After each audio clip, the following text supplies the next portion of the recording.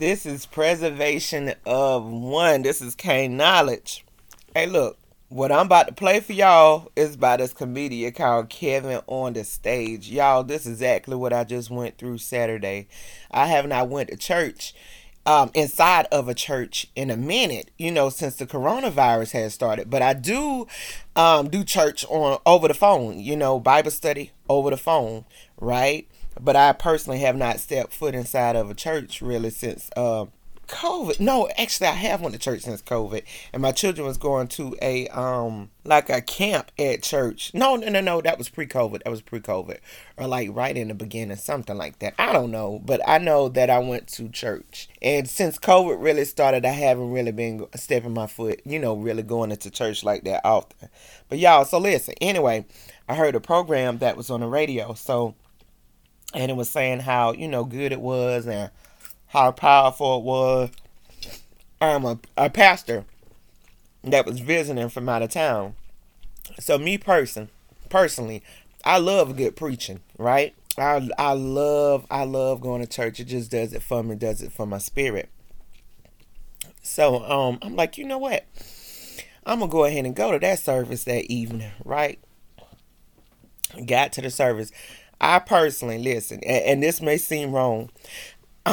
Church, what the building can open up, 7:30, 8 o'clock in the morning, whatever. Praise and worship announcements, all that stuff there, right?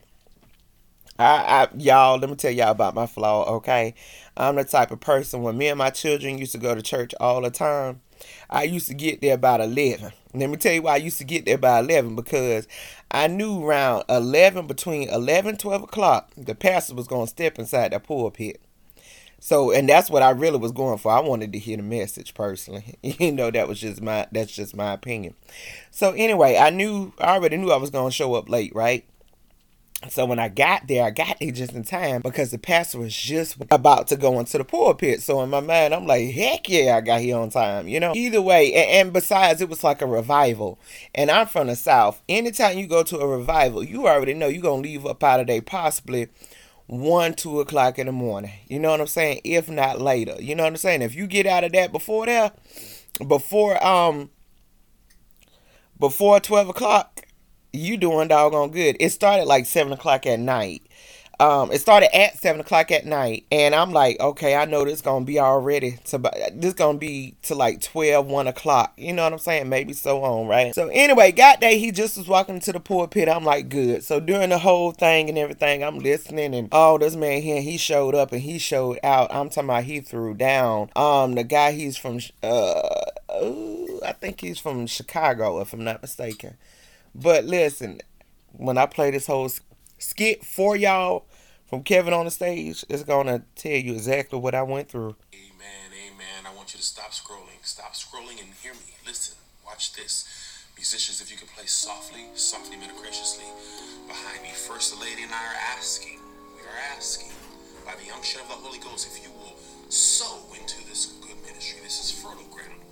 We are launching a new book, birthing it into the atmosphere. We're asking you to sow $26. Amen. Two is the number of after one of the Bible, and six in the Greek was pre-Saturdays. Amen. The day before Sunday. And we're asking, we want to reach a goal of 100 books tonight to surpass the goal and prove to the publisher they were wrong about us. If you can pre-order right now, amen, they're not even going to charge your car until the book releases September 13th. First Lady, if you could just put us down for $52, we're going to double blessing, double portion. Hand me the book and let's just show the people what you're blessing. Even now, go on and pre-order. Amen. Now tell me that ain't the truth. That's been going on. That has been going on since I was a child. I'm trying.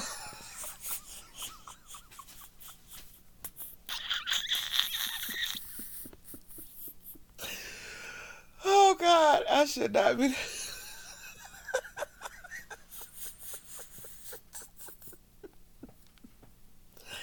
I should not be laughing. Lord, forgive me. But this has been going on forever, like forever, and it's just gotten, I guess, just gotten better at the craft. Man, let me tell you something. The the hustle don't stop, man. That's all I got to say. I'ma sell you this dream for $9.99.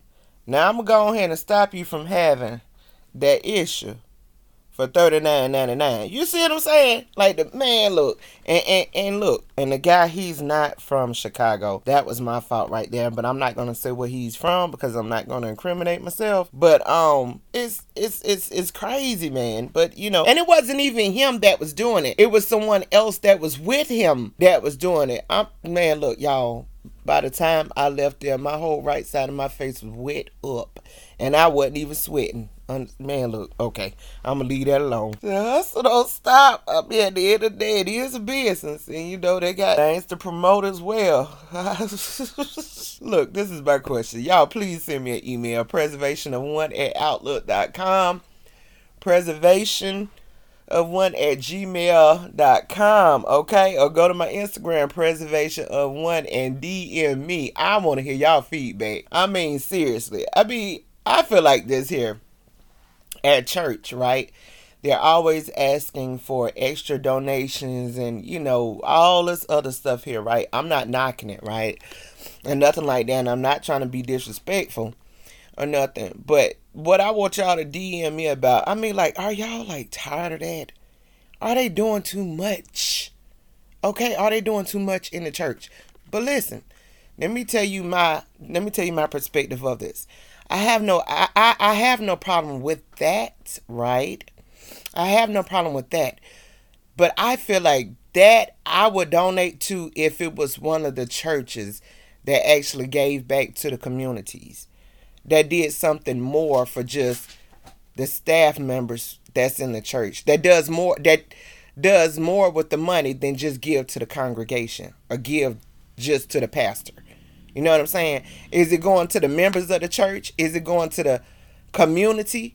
You know what I'm saying? Now, stuff like that I give to. But just for it to go to the pastor and his congregation, man, please.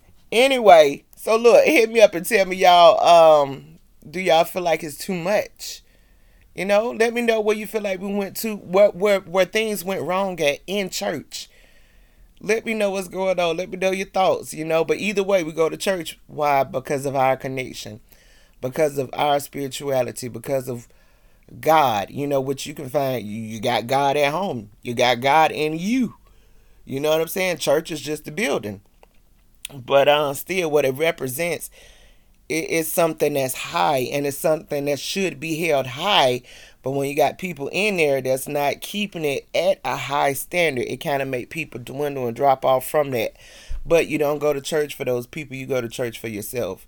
So whatever you do, make sure you stay guided. Make sure you stay connected to your spirituality. Make sure you stay connected to God, the universe, the Most High, Allah, whoever, whatever you want to call them. Make sure you stay connected to that. Anyway, go ahead and inbox me. Let me know what your thoughts is. This is K Knowledge.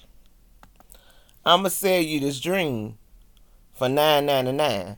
Now I'm gonna go ahead and stop you from having that issue for $39.99. You see what I'm saying? Like the man, look, and look, and the guy, he's not from Chicago. That was my fault right there. But I'm not gonna say where he's from because I'm not gonna incriminate myself. But it's crazy, man. But you know, and it wasn't even him that was doing it. It was someone else that was with him that was doing it. Man, look, y'all. By the time I left there, my whole right side of my face was wet up, and I wasn't even sweating. Man, look, okay. I'm gonna leave that alone.